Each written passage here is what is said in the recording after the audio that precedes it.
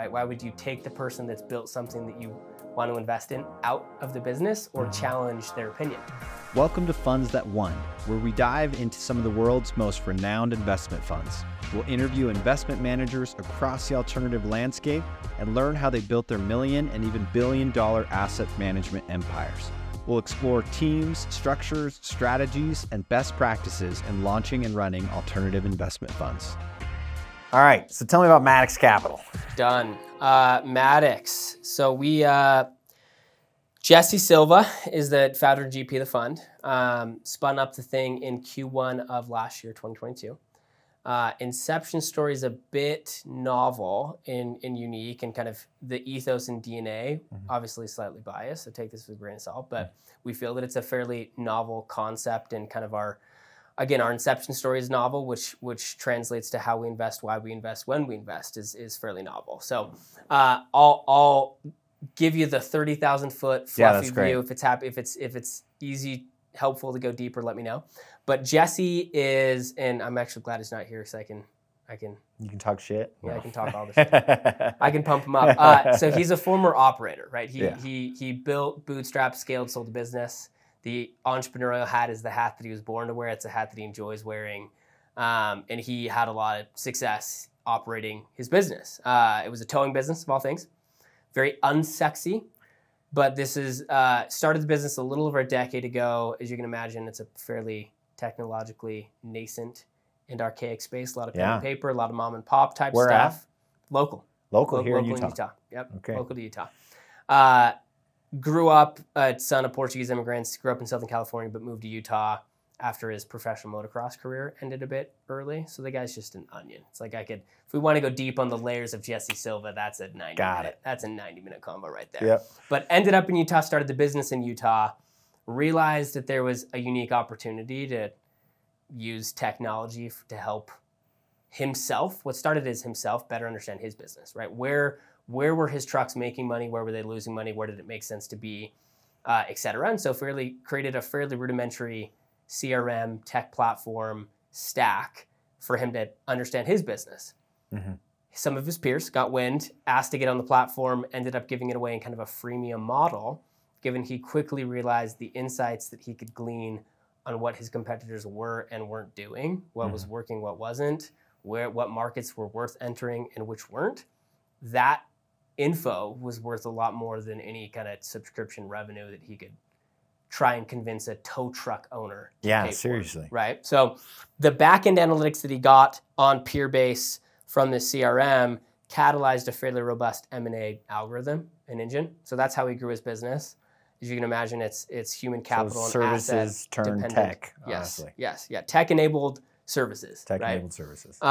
Used M&A to grow his business, did 150 deals over the course of a decade. 8 states, 300 plus employees, had a 9-figure exit to a private equity fund.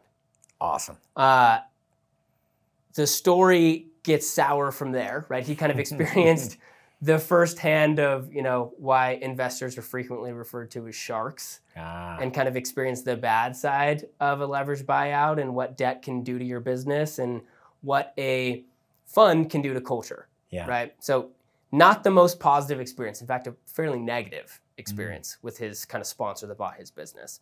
And given the exit was big enough, he had enough liquidity, it kind of catalyzed this desire to create an alternative, create a solution that was a fund that was entrepreneurially friendly and was operationally minded and was more than just a bunch of white dudes in white shirts and ties thinking that they know more than you about your business that you founded and scaled, right? Yeah. So that started his first fund that was called Skylab Ventures. Began as effectively a family office where he was investing his own capital and in kind of private deals, evolved over time to an institutional kind of venture/growth fund. And I say venture/growth given he had a unique thesis that he wanted to kind of prove out via the fund. And the thesis was, can you generate outsized alpha in a more expedited timeline through shared services, through support, through operational, being in the weeds, boots on the ground with your entrepreneurs, right? Like a lot of his qualms were the fact that the money was green from the company, the fund that bought his company, but there was no support. There were a lot of promises made of, life is going to be so much better. You should have all this money. and rubber hits the road, and when there's no operational expertise, there's roadblocks at every single step of the way. Yeah. No, I got you. Let's be actively involved. The opposite of passive money, right? Let's actually help these businesses grow their business, or these entrepreneurs scale their business. And if we do, that will idealistically turn to a more expedited timeline to liquidity, right? The typical fund life cycle, whether an early stage venture or late stage buyout, revolves around a decade. Yeah. Right? You're deploying money over 5 years, you harvest over 5 years, you may extend a couple times, but it's a typical 10, maybe 12, 13-year cycle. That's frequently in the best interest of the fund manager and typically at the expense of the entrepreneur. Yeah, right? Like forcing exits and forcing exits, forcing certain idealistic outcomes, Yeah. right? Like an early stage venture, the model's kind of broken because you're a statistic. Right? You're one of 30 to 40 portfolio companies in a fund. It's the power law. You're praying that you are one of the 5 that make it and not one of the 25 that don't. Yeah. Right? And again, that incentive structure is broken at the outset, right? If as to how the entrepreneurs interact or don't interact with the fund that's backing them, right? Yeah. Late stage buyout, same concept, right? It's just as broken there, given they're acquiring businesses through leverage, right? You buy a business with debt. Only a portion of it's your money. The business then pays down the debt on your behalf, and they're extracting value from your business that they bought for you with minimal cash, paying off their debt that they used to buy your business on their behalf, right? Again, in favor of the GP in the fund and typically at the expense of the entrepreneur, right? Yeah. So the idea was, let's align these incentives and create something that is more operationally centric, A, and B, entrepreneurially friendly. So I assume there's less portfolio companies Exponentially less. in your portfolio. Yes. So what's your target? 5 to 7 in this fund. Yeah. That's likely where we'll land. Skylab was the proof of concept vehicle, much smaller fund. They did 4 deals in that fund. Okay. Maddix is a much larger vehicle. We're cutting $10 to $15 million checks. And structure, we're fairly flexible, right? Like it's a mix of minority preferred structured stuff and control buyout, right? And it's as far as vertical wise, fairly wide mandate there as well. It's anything from software to e-com, kind of digitally native consumer stuff, to business services. So it's a fairly wide mandate that we have, and that's kind of by design, given it allows us to be opportunistic on the deals that we back and to create solutions that help entrepreneurs solve for what they want to solve for, as opposed to, here's our box. I'm going to cram you, entrepreneur A, into this box. And if you don't want to fit in this box, then I'll find someone else. Right. Like our model is, hey, what box do you want to be in? And not really be in a box, but how can we expand your market, your opportunity, your business to really not even be confined to a box anymore? And what are we conjointly marching to in this idealistic 2 to 3 year period? So very different model and kind of mandate. That's by design. Let me ask you this: Why the rebrand? Why change brands? Great question. Yeah. So the for better or worse, there's a lot of the difference between venture versus growth versus private equity has blurred a lot in the recent years, especially the last half a decade, last 3 years, when you had in the peak tippy top of market series, 9-figure Series A rounds. I don't know that raising $100 million should ever be considered a Series A, right? But like the names have kind of blurred over the last, and the lines and the overlap over the last half a decade. The design was to break from kind of the Skylab to Maddix brand was, hey, we're very much taking a big step in the later stage direction. So Skylab was kind of venture / growth, but they were much smaller checks, $1 to $3 million checks in kind of venture-y stage businesses. We very much wanted to break free from that, right? We don't consider ourselves a venture investor. We're not looking to place venture bets. And given the incentive structure is a bit more broken, in my opinion, in the venture landscape, we felt that it made sense to transition the brand to more of a, Skylab Ventures, a venture shop, to Maddix Capital, more growth stage capital, later stage, more mature businesses than kind of nascent spray and pray statistical bets that is kind of common in venture. Yeah, interesting. Well, it sounds like you play a lot of different roles in the balance sheet and different types of companies at different stages. Tell me about your experience, communicating that for lack of a better, a little more broad, thesis, extremely broad mandate. Mandate. How was that? How did LP conversations go? When you're communicating a broad mandate like that. Yeah, totally fair question. The fundraise was a slog. Fundraising sucks. Yeah. Period. Right. Like I'm not gonna sugarcoat that. When we launched the fund in early 2022, times were so good that institutional capital was over allocated alternatives because their existing manager relationships. Times were so good that FOMO was driving deals and people were deploying capital left and right, and they were over-allocated alts because their existing relationships were deploying faster than expected. And so tough to raise when times were too good. Progress through 2022 into 2023, we've got this wild, ever-conflicting macro and microeconomic environment where it's like no one really knows what to feel, what to believe, how the consumer's feeling or behaving, where inflation rates will land. It feels like we kind of have a light at the end of the tunnel on the back at the meeting yesterday, but no one really knows, right? So it's been a slog raising money. I think that's more a function of macro and microeconomics than it is our fund mandate. And how we position it to LPs is, look, we're different, right? Like if you want a traditional vehicle, you want a traditional team, then we're probably not your best fit. But like our mandate is to create alternatives, options for entrepreneurs that align our incentives with their incentives and our incentives with our LPs.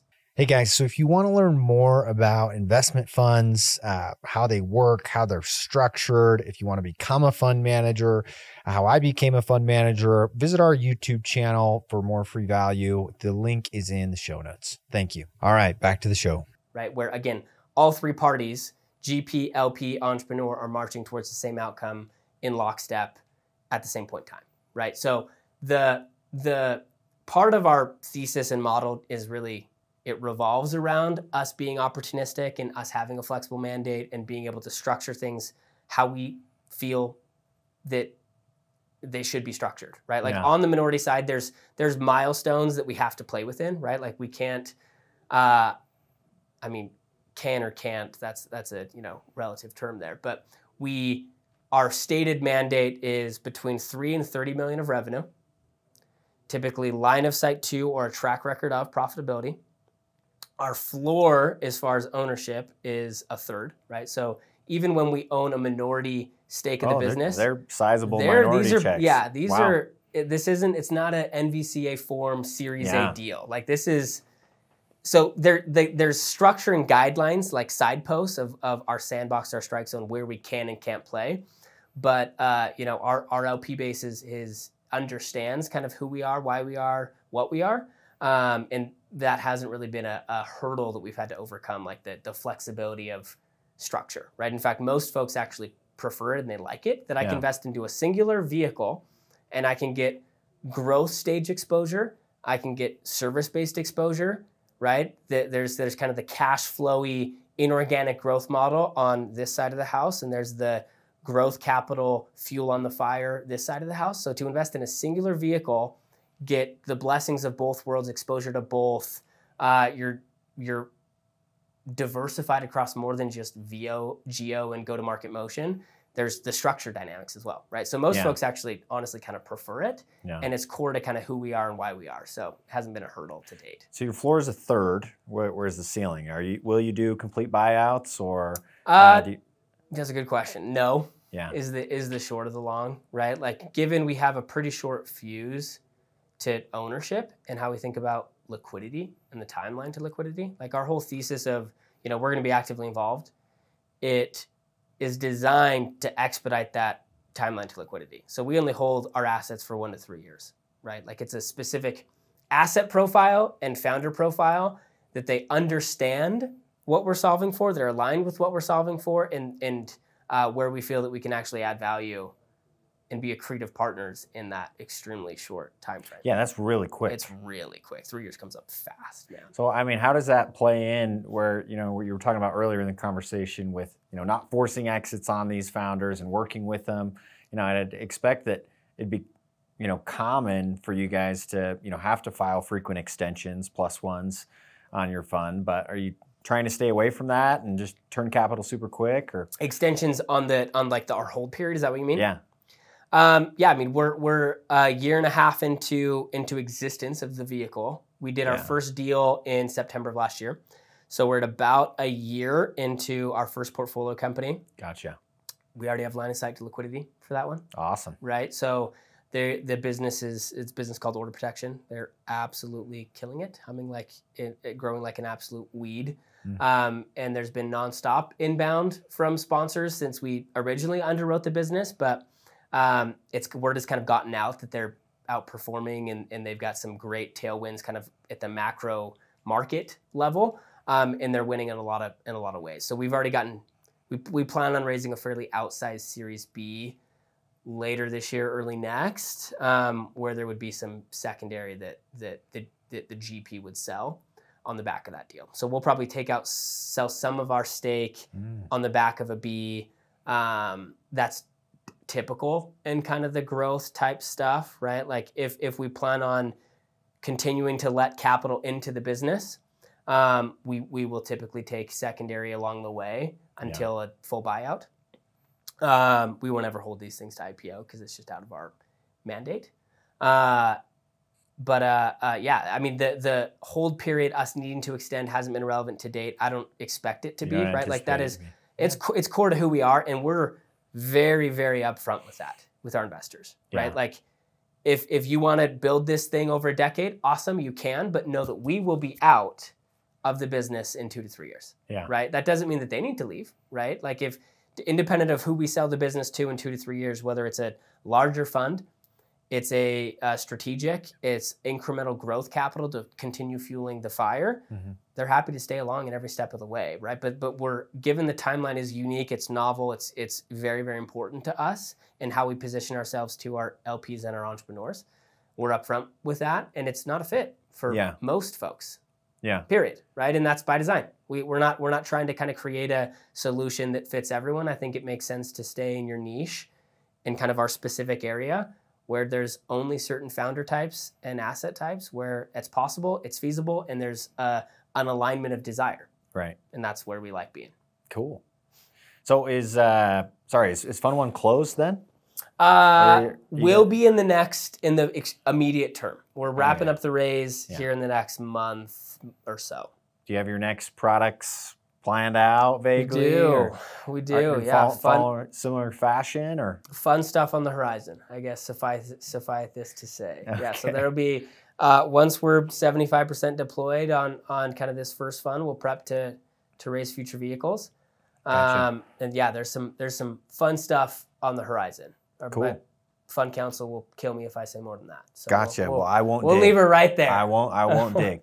Well, Jake, man, you told me about the inception of your partner and how you guys started the firm. I'd love to hear about how you got your start. Boring. Well, yeah. I mean, people want to know. How did you get to where you are right now, running a growth equity firm? Yeah, happy to provide some color. So I'm the boring old vanilla former and recovering investment banker.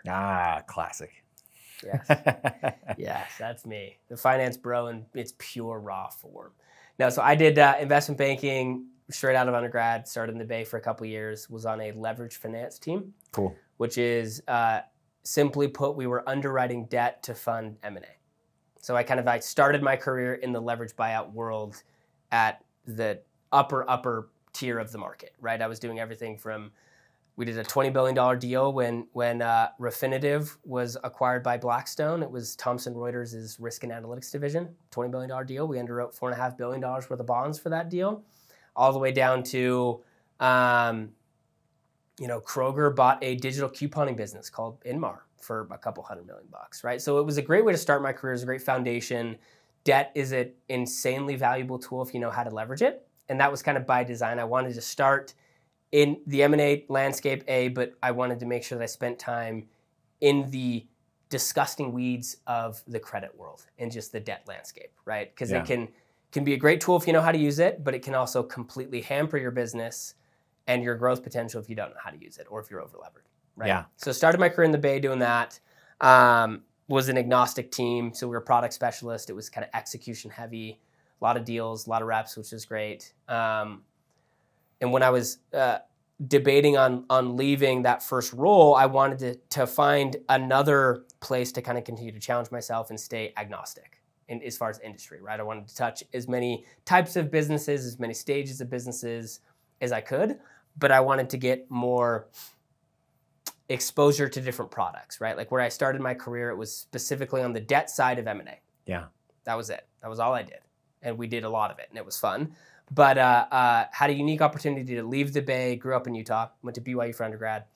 We had a unique opportunity to move back to Utah much earlier than we expected. We planned on being in the Bay for, 5 probably years or so. Mm-hmm. We lasted 2. Yeah. Little over a couple of years, right? I think most Yeah, do. yeah. It's always shorter. It is always shorter. Love that city. Yeah. It's kind of sad what's happened to San Francisco It as of really late. is. But moved back to Utah, given we had a unique opportunity to help Bank of America build their middle market and regionally focused investment banking team and Cool. cadence and strategy, right? So this was 2019. All the bulge bracket banks realized that the middle market landscape was a effort and an initiative they should put time and attention and heads behind. Yeah. JP Morgan was the first bulge bracket bank to start a middle market team, and what do you know, Goldman and B of A and everyone else started one weeks later. So I was part of that middle market focused investment banking team. We were boots on the ground in Utah, which was a blast, right? I when I was at BYU was involved in kind of the founding of a private equity venture capital club and oversaw recruiting. Mm-hmm. And so knew a lot of the local funds and teams and businesses as a part of that role during my undergraduate years. And so it was organic to kind of come back and honestly, a great opportunity. It was B of A effectively gave us a blank sheet of paper and a license to kill. Oh man, awesome. And they said, go do as many deals as you can, as fast as you can. Wow. Right? So it was very much a ground up build of a bulge brackets investment banking P&L of an regional What an city. awesome opportunity. It was a blast, man. Yeah. I loved it until I didn't, right? When it was in the build phase, Yeah. it was so fun, right? Because you had the blessing of this bulge bracket brand, but we were building something, Mm-hmm. right? So there's the safety net of B of A, but we were very much scrappy in building a book and chasing deals and doing our best to kind of build this P&L out. After a couple years, I working 100-hour weeks takes a physical, mental, spiritual toll on you. Yeah. Finally snapped and left to a former client. So there was a local Utah-based business when I was at B of A that we took public via de-SPAC merger and kind of the height of the SPAC frenzy. Oh. We had close to $1.5 Good timing. billion. Yeah, very good timing. Knew the team, knew the story, knew the model. They were going to be pretty cash rich on the back of that deal, and M&A was going to be a source of a use of proceeds. Yeah. So they brought me it was a pretty organic transition, right away from the investment banking world to a client. Yeah. That I helped take public and kind of knew everything about the business or a lot about the business. So I ran kind of corporate development for that company. Cool. So in-house M&A. Yeah. Kind of wanted to get my hands a bit more in the weeds and kind of refine the operational side of me as opposed to being always the pie in the sky advisor, which is kind of the role you fill as an investment banker, right? Yeah. Company had a tougher go in public markets than expected, so the role ended up shifting away from exclusively M&A to, everything from strategic finance, biz ops, strategy, innovation, consumer testing, consumer research. We took a product to market, so really cut my teeth on being boots on the ground in the weeds, ops, what it takes to run, scale, launch, build a team, a business, a new product, et cetera. Yeah. And that was when I met Jesse. So we met a couple years prior, but we re-engaged late 2021. That was on the back of him successfully wrapping up his first fund. He kind of gave me the pitch for what he wanted to do at Maddix and absolutely fell in love with the vision of the thesis, right? The guy is, in all my years of investment banking, I'd never come across a GP of a fund who'd actually done everything that a fund is trying to do with his own business. Yeah. Right? It's more common in venture. You don't see it as much in private equity. It is. Yeah. Touche. Right. So fell in love with the thesis, the brand, the story, and we were off to the races. So was kind of involved at day 0 of Maddix. Love it. Love Sometimes. it. Yeah. You mentioned there just a little blip of your experience in private credit. I think that's I don't know, it's a sore spot for a lot of people right now with one of the fastest rate hikes ever. I mean, do you guys utilize credit right now in your acquisitions? How does that affect you guys, in your current portfolio? And, what are your thoughts there? Great question. Yeah, as I mentioned earlier, debt can be a great tool if you know how to use it, when to use it, and why to use it, but it can also, you can get in a lot of trouble real fast if you're over levered, don't appreciate the nuance of credit and the teeth that come with it. We pride ourselves in being kind of the opposite of a traditional private equity fund, right? Like even when we do a buyout controlled deal, we're not going to lever the business to the hilt and debt service is how we're extracting value. Like that's the opposite of our mandate, right? That's the opposite of our intent and desire. We plan on being accretive, value-added partners, and we're going to help operationally improve the business or inorganically grow the business through M&A that we're kind of catalyzing and supporting and executing on the business's behalf. So we do use debt on our kind of buyout deals, but we're talking like an extremely conservative amount of debt. Like it's a tool when and if we see it can be helpful and relevant and applicable, but we would never want to put our businesses in a position where debt has any burden in any way, shape, or form, and it's more of a strategic unlock, right? So we just yesterday closed at our third business, a masonry concrete business called AK Masonry. I saw that. Congrats. Fun news. That one was a slog. Yeah. It was a wild few months getting that one across the finish line, but feels good. We have a facility in place for that business. It's a delayed draw term loan where we have a pre-committed amount of capital that one of our credit partners, our middle market banking partner is committed to, a small portion of which will be used to fund a portion of purchase price, but the lion's share of that capital is used for M&A, future M&A efforts. Interesting. Right? Strategic acquisitions for the portfolio company. For the portfolio company. Yep, they're Cool. a masonry concrete business. You think about the biggest growth constraint in that space, it's human capital. Yeah. It's finding folks to lay brick and skilled and non-skilled labor, right? We need masons on the skilled side, and we need folks to be executing and doing the work for us, right? Yeah. So human capital always has been, probably always will be the biggest growth constraint there, and M&A is a great way to acquire EBITDA subscale, where we're paying its multiple expansion in kind of the purest, rawest form there, where you can buy something for X and it's instantly worth Y when it's part of a consolidated, much larger entity.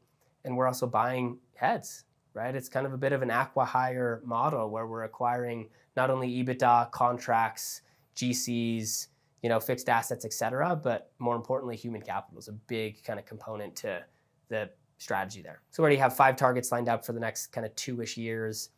Okay, sorry, I got to stop you there. So you're talking about human capital, acquiring human capital needs. Are these through, just other shops that have a Rolodex of contractors on their list, or other masons, other concrete businesses? So if you got a concrete business and you're doing 1.5, 2 of EBITDA, it's tough for you to win guys to work at your shop when you can only afford to pay so much, as opposed to them working at a trillion other masons or GCs or other opportunities that they may or may not have, right? Yeah. So human capital, we mean laborers, right? Biggest growth constraint in that business, and we'll be buying competing regional players in that space. Yeah. Do you think about that with geographic emphasis, or as your core services are maybe state restricted, or does that come into play at all, or are you? Yeah, we're pretty overweight Utah, right? If we're bullish on the state, there's a lot of macroeconomic tailwinds locally, right? Like at a municipal level and at kind of a commercial level, we feel that on the commercial side we're a bit better insulated here than California, Texas, some of the bigger metro areas and beyond. Yeah. So very bullish on Utah. There's a lot of additional runway and money to be made just locally. Yeah. So we'll be overweight Utah, but flexible in kind of the broader Intermountain West region and area. Great place to be. Great place to be. You said you're from Utah? Yeah, grew up in Sugar House. Oh, there we go. Cool, that's awesome.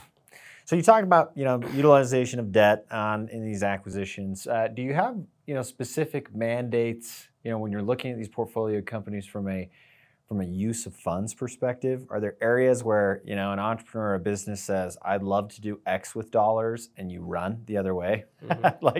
Can you talk about maybe kind of some of your criteria, or if you do have strict criteria on, use of funds in an acquisition? Great. Yeah, another fantastic question. Short of the long is no, right? Like, if at the end of the day, we don't ever want to be in a position where at the outset, you think about kind of how the marriage starts with funding a business. Mm-hmm. Hey, we're going to cut you $10 million check. There's obviously notable amount of discussion and strategy sessions before the deal even closes on where that capital will be allocated. But in large part, we honestly kind of defer to the entrepreneurs. They're the jockey is a critical piece of what we're backing, right? Like the horse, you can swap out the horse, you can throw blinders on the horse, you can huck some adrenaline in the horse. Like, you can do a lot to the horse, but the jockey is an extremely critical piece of that puzzle. And that's core to how we invest and why we invest, right? Like, is the people that are behind the businesses that we're bullish on growth potential, right? Why would you take the person that's built something that you want to invest in out of the business or challenge their opinion? So no, right? Like at the end of the day, we like to be involved. We like to have a say.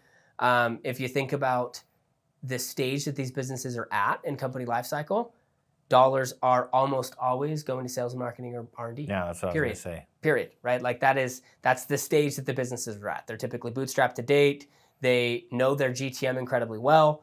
They know who they are. They know where they want to be. They have the proper heads in place to some extent, but more heads would help. And it's a matter of pouring fuel on the fire, right? So we're not comfortable assuming GTM risk. Or underwriting that. We are comfortable assuming, sales and marketing risk, and that's where we like to be. That's where we're comfortable playing. That is always has been, probably always will be, use of proceeds, right? And part of our model of how we invest and how we're helpful post close are in those two buckets, right? 3 buckets, candidly. There's the finance side, FP&A, where we, business that's doing 3, 5, 7, sometimes even up to 10 million in ARR, doesn't make sense in a lot of forms and fashions and business models for them to pay a CFO, $250 a year. Yeah. At that stage, when you're high growth and there's other more efficient uses of capital. And so we a lot of times function as outsource CFO, outsource kind of finance and support on all things FP&A and back-end accounting, analytics, KPI tracking, et cetera. So that's easy for us to do internal. On the sales and marketing and the R&D side, we have partnerships that we've pre-negotiated with several service providers, right? On the marketing, it's like whether you want content creative, whether you want a full social funnel, whether it's SEO and web dev and kind of UX UI refinement on your landing page, right? We have teams that are specialists in each of those facets in specific industries that we've pre-negotiated contracts with, so we have leverage on the front end to say, hey, you're one of 3-5 portfolio companies that are using this service provider, and therefore we're getting you a notably discounted rate, given you're going through us as opposed to direct to the source. Mm-hmm. So there's pre-negotiated relationships with service providers on the sales and marketing and the R&D side. Yeah. But yeah, that's almost always use of proceeds. So do you have specific human capital on your end to fulfill some of these target objectives and teams that you work with, operating partners? Like, I'd love to shift, maybe talk about the human capital side of your business as a fund and where you fit in. If they're all internal employees, you bring on operating partners. Like, what does that kind of look like when you're working with these portfolio companies? Totally fair question. We have, as far as headcount, I'd say we're not overly unique in terms of our W-2 core base, right? Yeah. We have our GP, we have our investment team, we have our operating partners, we have a deep bench of advisors that help on both the pre-deal diligence and the post-close support. On the advisor side, it's a bench of fairly well-renowned and extremely successful former technologists and operators and founders. We have Daryl Pinkel as an advisor, one of the early and fairly founding engineers of Qualtrics. He was in the garage days in the Smith basement, Smith garage, helping build Qualtrics. He helps us vet the tech stack and help folks think through database architecture and on versus offshore talent and what it makes sense to hire as a W-2 dev head versus outsource to an agency. So critical to pre and post close. Let me stop right there on advisors. So a lot of people use advisors in different ways. Sometimes it's a guy you have a quarterly call with that touches base. It sounds like you're utilizing them a lot more, in the grounds working with your portcos. Yeah. If you don't want to disclose, it's fine. But how do you think about compensating them? Is it typically through carry that you're just, allotting them with maybe a base wage, or what do those structures look like for you guys? Yeah, carry is the secret sauce, and it's an incredible way to align incentives. Right? Yeah. Like I mentioned, the service providers, we actually incent our service providers with carry as well on the deal flow side, right? So if you and a marketing agency have an asset that, if they just had capital, they could go from X to Y, and they refer business to us. We ultimately cut the check. They're cut into carry pool, and we're going to give them, a portion of our equity in that business for referring a good business to us, and then it aligns incentives post-close. Same concept on the advisor side, right? We want to make sure that we're all marching towards the same objective, the same goal, and Jesse has done an incredible job and is overly generous in that regard as it relates to sharing the Maddix Capital cap table. Yeah. Right? Like you think about the fund world, it's pretty typical that you have 1, 2, maybe 3 GPs that own the vast majority of that carry. That's the secret sauce. Yeah. That's where all the sex appeal lives. Right. At Maddix, Jesse's incredibly generous with how that's allocated to internal W-2'd, 1099'd support folks, whether it's an operating partner, an advisor, an analyst, right? Cool. Ultimately, everyone's incented through the same mechanism. We're all marching towards that same goal. Love it. That's awesome. It's good. Yeah, It's needed, honestly. I work with hundreds of fund managers, and the successful ones always seem to have that sort of mindset, of sharing the wealth, sharing the pie, and even your initial analysts, right? By getting them bought in and thinking with the long term with the team and getting them involved in deals. So that's incredible. Biased, but I couldn't agree more. Agree more. Yeah. And so your role at the firm is Director. Okay. You probably wear a lot of hats then, and a little bit of anything and everything. I mean, what would you say the majority of your time is? Like, what does it spend on? Depends on the day. Depends on the week. Depends on the hour within a day, right? Like it's a mix of fundraising. Now that we're kind of prepping to wrap up the raise, there's been kind of a final push to get the last few dollars in. A mix of sourcing, right? Obviously, a business, a fund is only as good as their next deal. Yeah. Right. We're no different than anyone else there. And I will say, if the sourcing side, we're incredibly blessed in deal flow and proprietary kind of off-market deal flow via our partnerships. Right. I mentioned the partnerships with the service providers on the marketing side, with our advisors. We have a fairly robust partnership with Pattern, local Utah business. One of the, if not the, I believe they're the largest Amazon reseller in the world. Wow. They know the marketplace game and dynamic better than just about anyone else, maybe even better than Amazon, dare I say it. And they've got an incredible lake of data, as well as access to incredible businesses that are on the up and up in kind of the e-com landscape, right? So deal flow we've been blessed with as it relates to our mandate's pretty novel. So they're novel assets, and they're different founders, right? These aren't guys and gals that are looking to raise Series A venture from a million different venture shops. It's our model's different, and so they're typically off-market proprietary deals, and we've been blessed on the deal flow side. So sourcing isn't an overly relevant piece of the puzzle, but still is at the end of the day. Yeah. Whether sourcing or preliminary diligence, as well as post LOI confirmatory diligence, prepping towards close, right? Execution type stuff. That's been extremely top of mind and very relevant given where we're at in fund life cycle. Yeah. Again, first 2 quarters, 3 quarters of last year was kind of heads down on the raise. First deal was done in Q3, second deal done in Q1, third deal we just wrapped yesterday. So we've been execution heavy, and that's, I'd say, the biggest suck of my time, and kind of where I spend the majority of my efforts is dotting T's, crossing I's, ensuring that we're prepped to support our assets and our portfolio companies, our entrepreneurs, in the best way possible, that we're going in eyes wide open to partnerships and businesses, and that's all kind of properly taken care of. But yeah, I'd say sourcing or fundraising, preliminary diligence / sourcing, and execution on the deal side are the 3 big buckets. Cool. What services do you outsource?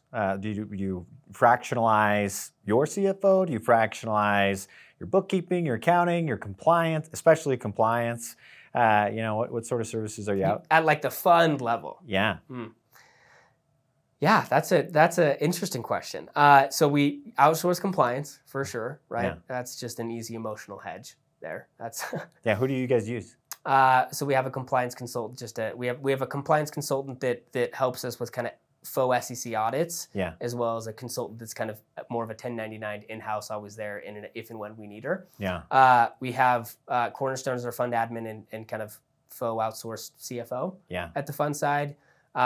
Cornerstone has a partnership with a tech-enabled platform called Flow, and that's kind of, they run our LP portal. Great outcome. It's Carta on steroids, effectively. Right. Tanner does audit. They're kind of the service provider on that side of thing, audit and tax. So it's, we time is the biggest constraint. Always has been, probably always will be, and how much we're able to get done. And so what and if and when we're able to offload some of the more back-end tasks to folks that are better at it than we are, we're like to do on. so. Yeah, we like to do so. Yeah, no, it's it's typically top of mind as people are building out new firms. They constantly ask themselves, well, should I do this in house or do I outsource this? And what makes the most sense there. Yep. No, that's awesome. So tell me, you long-term vision, Maddix Capital, right? Do you anticipate yourself having multiple product lines in the future, like just a buyout fund, just a growth equity? Do you plan on getting into other businesses? Some people like to stay a boutique, private equity firm. Yep, that's us. And some people like to take on the world. Where are you guys headed, and how are you guys thinking about that? Bit of both. World domination is top of the list, Okay, obviously. Leucadia was cute, but our plan is to make Leucadia look like small. Okay, all right. Multi-product for sure, multi-strategy for sure. Yeah. But also we want to ensure that we take an extremely strategic approach to how we scale, why we scale, when we scale. As I think about kind of the future and kind of as Jesse and I have kind of strategized on how things look on a go-forward basis, we plan on staying extremely diligent on fund size in particular, right? So we will always maintain smaller fund sizes that ensure that we can flex down into the specific lower middle market where we feel there's a unique opportunity to create alpha, right? Last thing we want to do is go raise a half $5 million fund. Yeah. We price ourselves out of the deals that made us who we are. That is our opposite goal. So we will always be raising smaller vehicles at a much more frequent cadence. I don't think we ever get over $200 to $250 million of fund. Yeah. By design, right? Because we don't need to.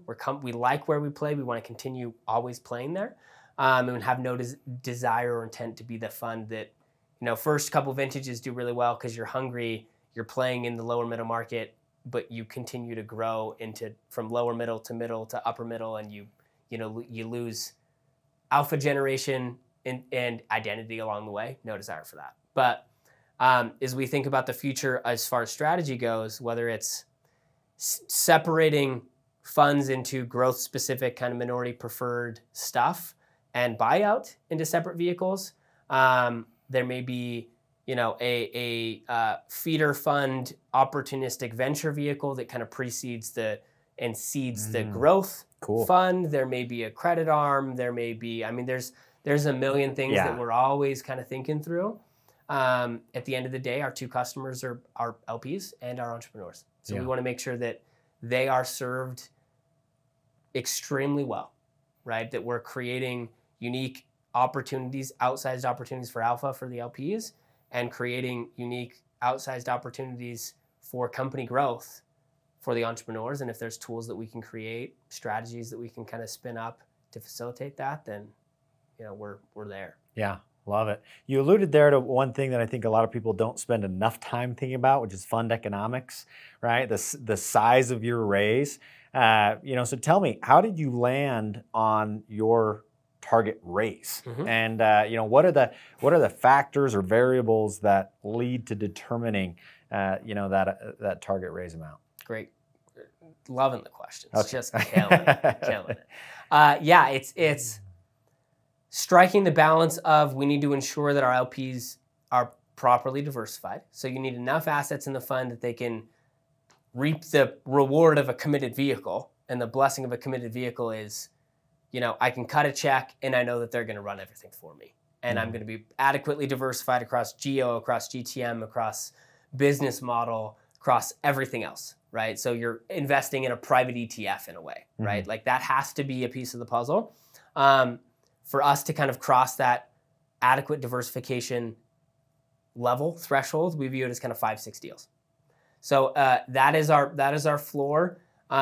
Given our check size is anywhere from $5 to $15 million, we like being in that $10 to $15 million range. You can kind of back into, okay, if 5 to 6 is the floor, 7 to 10 is probably where we strive to be, but again, 6 to 8 is a fantastic outcome. You can back into fund size, right? So that's how we went about it.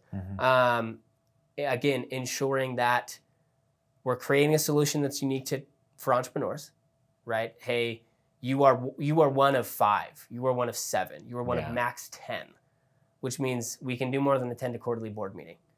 You want to think through, this leaky section of your funnel and how we can refine GTM to fully capture the full funnel. You want to think through this implementation problem that you have post-contract signed, but before revenue goes live. Like, we're in the weeds. We're there, right? We need enough time to focus on that stuff. But again, other customer, the LPs, we need to be able to diversify them as well. Does sometimes deal flow has, a contributing factor there? Did it for you guys? I know as a new fund, it's kind of, I don't know, sometimes your deal flow is so volatile. But how did that come into the equation, if at all? Deal flow is never really been our problem. We've been pretty blessed with kind of the deal flow side of things. And again, we're very picky with kind of who we back and why we back and when we back.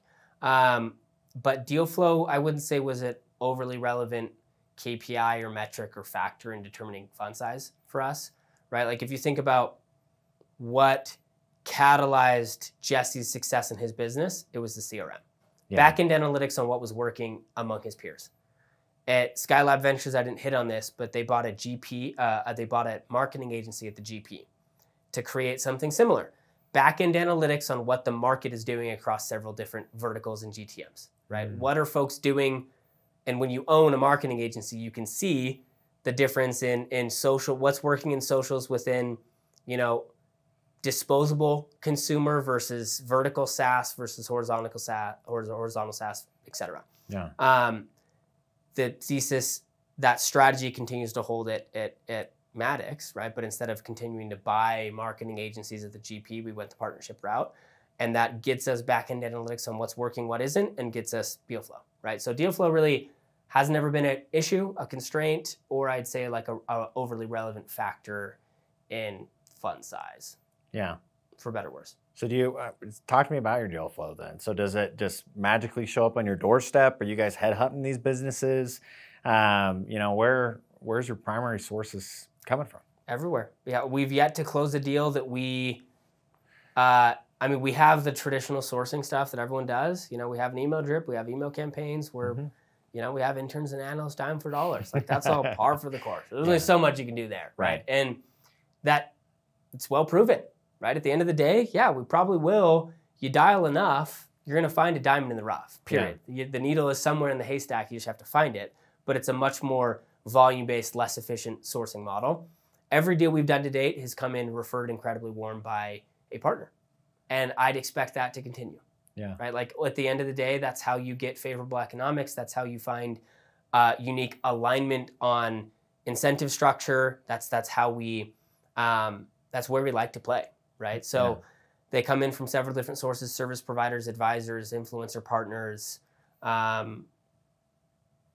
RIA partners even, right? Like at the end of the day, everything has come in referred from either a consultant, an advisor, a service provider of Maddix. Cool.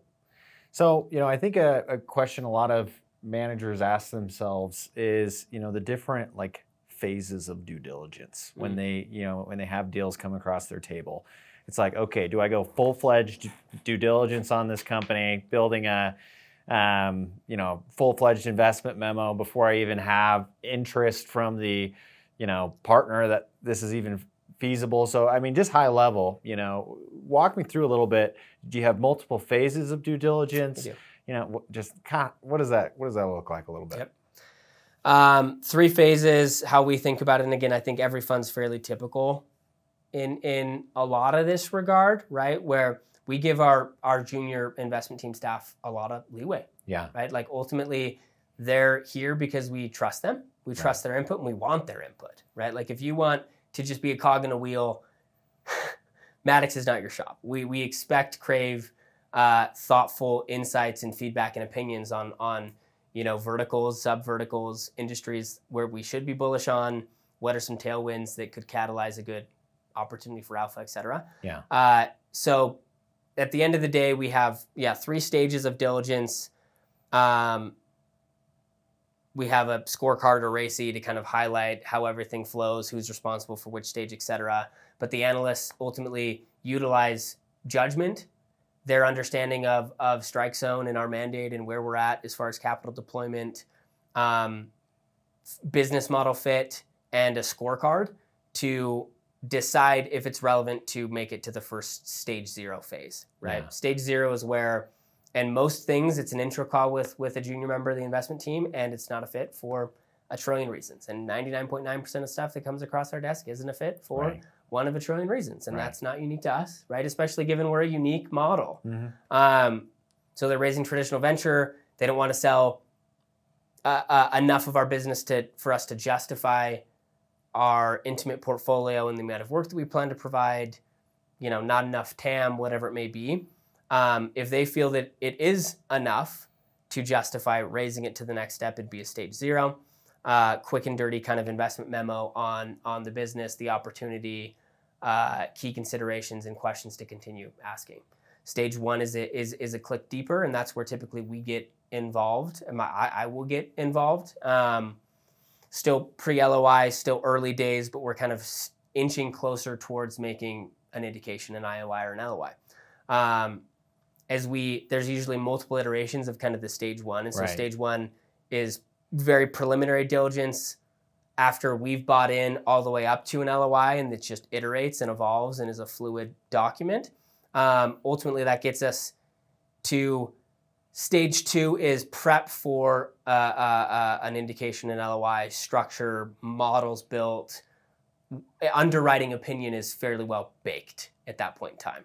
That's when LOI goes out. Stage 3 is confirmatory diligence post-LOI, but pre-definitive. So again, we give a lot of leeway to analysts on the front end. That's where the vast majority stuff falls off, is post-intro call, pre-stage 0. So from that inception to LOI, time length? Very, very asset dependent. Yeah. Anywhere from 3 weeks, 2 weeks if we're super bullish on something, to a month and a half. Yeah. Right? Like, it also depends a lot on the business model and how well we know the space. Right? Absolutely. If it's vertical SaaS, that is so beyond easy for us to do and get up to speed on, understand exactly monetization, develop a pretty robust thesis on the business very, very quickly. So we can get, 0 to LOI on a vertical, or candidly horizontal too, but vertical's a bit easier to kind of really refine an opinion on within 2 weeks, right? Cool. Will we? Not always, but can we? Yes. Have we? Yes. So it depends on how bullish we are, business model, other workflows going on. Right? Like at the end of the day, if we're wrapping up, closing a deal, we have a bunch of fundraising initiatives and, organic sourcing plus marching towards an LOI. Yeah, that's a lot to get an LOI out in 2 weeks if there's a trillion other balls we're juggling at the same time. Right? Yeah. Love it. Love it, man. Well, thanks for letting me pick apart your firm and how you guys do business. Happy to do it. That's great. I got a couple last, kind of rapid fire questions before we wrap up today. A little more, I guess, on the personal side of things. Hit me. Any habits you have that you feel like have just attributed to your success? And, you talked a lot about your partner, habits he has that, you feel like attribute to your firm's success. Passion. I'd say that's the first and foremost. If you're going to do something, go all in. No such thing as dipping your toes in. Yeah. So if you're going to do something, do it right the first time and do it with every ounce of who you are, right? So that's kind of very, very important to who we are and why we are. What's another good one? That's the first one that comes to mind. Piggybacking off of passion, I think emotion gets, especially in the investor world, right? Like stripping emotion where and how relevant, but also it needs to be relevant still, right? Like at the end of the day, it's our job to create alpha, but create alpha not at the expense of humans. So it's the mix of the balance, the kind of symphony of the walking the qual v quant line, right? Where it's like you need to ignore emotion in a lot of ways, but also be emotional in a lot of ways and walk that kind of qual versus quant line on like, hey, I crave the quant, but we need the squish, and the squish is where magic happens, right? Yeah. So I'd say those are the big two. Love it. We talked about the good. What about the bad? What about business investment pet peeves that just drive you freaking crazy? Time wasters, maybe, right? Like I'd say it isn't as atypical as it should be to have someone reach out to you saying, I'm raising money, and then you ask them details on how much they're raising or why they're raising or when they're raising, and there's no answer, right? So I think that's a big one. It's like if and when you go to market. Yeah. Right? And if and when you're raise. Right? So I guess the whole uncertainty as to what they want or need, right? And it's one thing if it's a, hey, let me pick your brain type of a conversation versus, hey, you guys could be an awesome fit for me. I'm raising money. And then you spend 45 minutes on the phone with them and they don't know what they're raising or why they're raising. That's, a bit of a pet peeve. Hopefully that doesn't come off as like, me being a huge asshole in this show. No, that's great. One of the times that you will find me the most pissed off in my life is if I miss a turn and I waste my own freaking time. And I just added on 5 minutes of my life I'm never going to get back. I agree. Like semi-trucks passing each other on the freeway. That's another one. That's a good one. What's something you wish you knew when you were just starting out? Fresh out of first day in finance. Yeah, in your career. What's something you know now that you're just like, come on, I wish somebody just like grabbed me by the shoulders and told me this when I was just starting out? You only control what you control, right? Like I was coming out of undergrad, I was as A-type of an A-type little dude as there could have been. Hyper stressed about the first gig turns into the second gig. If that first gig isn't perfect and I don't make the perfect transition from job 1 to job 2, that'll hurt job 3 and my trajectory's broken and I'm going to be poor and never be able to provide for my family. And like, again, it was very stressful, right? Yeah. This thinking about career and provider and success. And I've realized you control only what you control, and it is not worth the emotional damage worrying about anything else other than exactly what you can control. That's it. And success, I'd say that's 1. 2 is I've found that success is the marriage of preparation and luck. So you control one of those things. So control what you control and be prepared. Right, and the rest is a lot of right place, right time, and it's kind of as simple as that. Control what you control, be prepared, study, continue to learn, challenge yourself. That's a big one. But yeah, I tell myself everything's going to be okay. You can sleep, you can spend time hanging out with family and friends and chill, is what I tell myself, and focus on what matters. Love it. And there's a lot that matters outside of work as well. That's the other one. Yeah. We talked before we hopped on here that fishing wasn't one of your leisurely activities that you like participating in. But what are some things that you like to do? Anything outdoors with the fam. Yeah. We're big on getting on the lake in the summers. Anything in or around a body of water makes my happy place. Typically on a gas-propelled boat of some sort. Right. Is the preference usually. And getting to the mountains in the winter. So snowboarding in winter and being in and around water in the summer with fam. I'd say those are the 2. Love it. And then last question, just any other life advice or advice just, you want to throw out in the universe before we wrap up today? Control what you can control. Successes, prep meets luck. And have passion about it. Have passion about it. Yeah, relationships are everything. I'd say that's another big one. Yeah. Right? That never underestimate the importance of who you know, and relationships with who you know, both good and bad. Love it. Cool. Thanks, Jake. You're the man. Thanks, Lincoln. Appreciate you, brother. Yep. All information shared are the sole thoughts and opinions of the author. Do not take any information as legal or financial advice. You should seek a certified accountant and a professional legal team before taking any further action. We are not selling or soliciting a security in any way, shape, or form. This content is for educational purposes only and is not to be construed as financial or legal advice. Clients of Fund Launch or Black Card Capital Partners may maintain positions in securities discussed on this podcast.